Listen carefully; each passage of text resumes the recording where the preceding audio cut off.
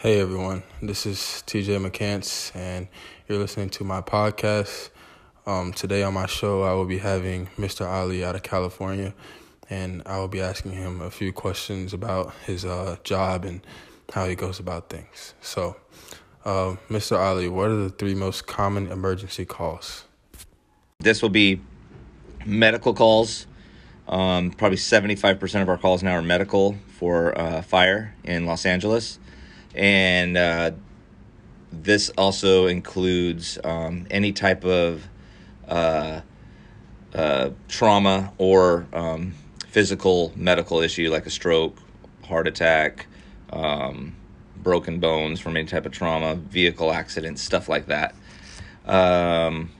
Medical calls account for 75% of our calls. And it could be anything, like I said, from a fingernail scratch or a hangnail. People will call us for the little things, or it'll be, something major like a full arrest, which is a heart attack with somebody not breathing. And we have to do CPR and advanced life support. All of our firefighters here are paramedics or EMTs.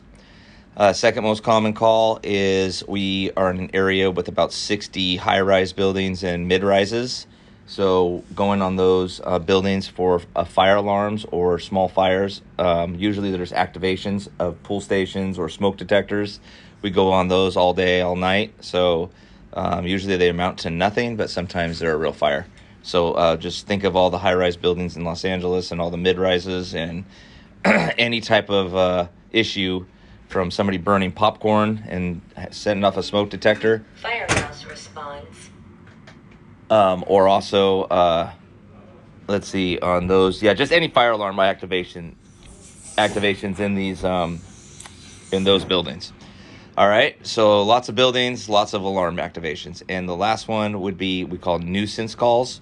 This could be anything from somebody has a smell of an odor, they call us out in the area, or they have any type of issues with that they need fire help, like maybe it could be anything. Their vehicle's leaking fuel into the street and they need help getting the fuel picked up or us taking care of that. Then just any type of nuisance call, anything you could think of across the board.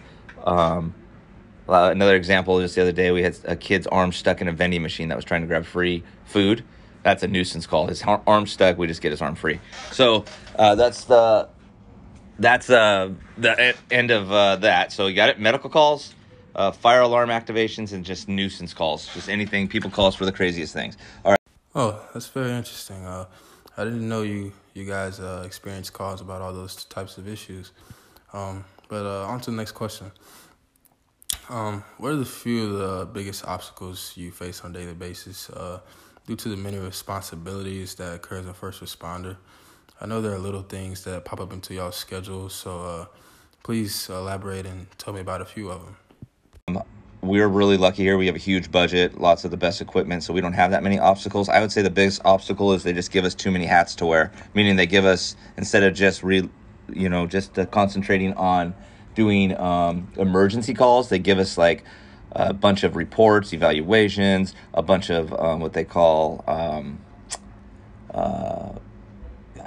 assignments, special assignments. Like I'm in charge of all the training, I'm in charge of all the radios, I'm in charge of all the facilities. So I got, instead of just concentrating with my firefighters and my medics and concentrating and training on what we need to, you're doing like 20 different things now. So that's the biggest obstacle, is they're just giving you more to do and less time. Wow, that's actually pretty crazy. I didn't know you guys were had such a big responsibility in so many areas. I know y'all have a huge weight on y'all's back for basically people's lives being in y'all's hands and sometimes and stuff like that. But I didn't know y'all had so many responsibilities and obligations that they gave y'all and that y'all had to be on duty for. But that's really interesting to know. On to the next question. What recommendations, do you have for a person coming onto the scene of an incident? Recommendation I would give is don't become part of the problem. Make sure it's safe before you jump into any type of issue. For example, if you see two people down and you walk right over and there might be a live electrical wire and you just walk into the same area they do, now all of a sudden you're down. So just make sure it's super safe before you jump into the fray, before you get injured too and just become part of the problem. So that's probably the biggest recommendation. And then when getting on any type of incident prior to first responders getting there, the other recommendation is get us activated as soon as you can. Before you get into it, call 911. Get the first responders coming so help's on the way. Those are your recommendations. All right. Yeah, I think that's really good advice. I think people's first reaction when they see like a problem or incident or something like that is to, take action and really look up for like any problems or like look at their surroundings to see if everything's safe. So I think that's a really good tip for people who are running into an incident. So thank you for that. Sorry. What is your most memorable EMS call? And what outcome and effect did it have on you personally? Okay, so this would be anybody that was basically dead when you got there, and then you're able to get an outcome where they are able to survive. And it really becomes, there's probably about 10 times where I've had that, where somebody's completely gone and we get them back. And then next thing you know, they show up at the firehouse with their family and they're thanking you and all the personnel, all the people that were there to help in that situation with that patient. So that's those are always memorable because, you see the effects, the as far as the people that it would have affected if they did die. And then now they're there with you. And it's usually a pretty emotional time. So that's any time that happens, that's pretty amazing. All right. Yeah, man, that must be super cool. I can't imagine how it feels to actually know that you brought someone, back to life and have their family and that person, show their thanks and everything for doing such a great act. And I've actually experienced one of these myself. I wasn't able to actually be there, but I heard about it, and apparently a first responder was able to bring back one of my family members that I'm actually pretty close to, so that was really good to hear because I heard the bad part first. I heard about her probably not going to make it back, so really thank you for that, and you guys been able to perform on such a high risk level, like at where the stakes are so high. So thanks for that. So for my last question, I just want to ask, what emergency medical supplies should everyone keep in their cars and homes so that they can remain safe in your opinion? So that would be obviously the basic first aid stuff. The one change you're going to do now today is probably keep an extra mask and gloves, just due to transmission of any type of communicable diseases, especially COVID now at this point.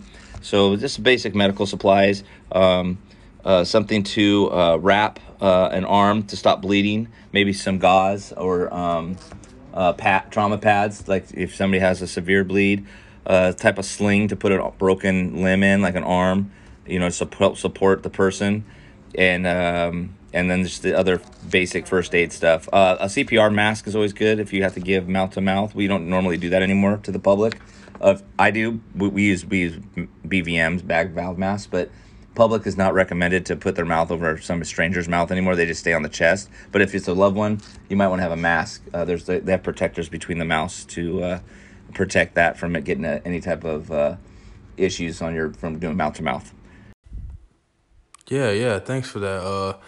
I actually got a sense of satisfaction right there. I feel like I'm prepared. I actually have a first aid kit in my car, so that's good to know for me. I do have a mask, just a regular mask. I don't really have the gloves and all that stuff, but I'll work on getting that, so I can be more ready and stuff for any incident that comes my way. But thanks once again, Mr. Ali, for being on my show, and I hope you guys learned something from Mr. Ali. I really appreciated all the answers and everything. So thank you guys, and that's all for now. Bye.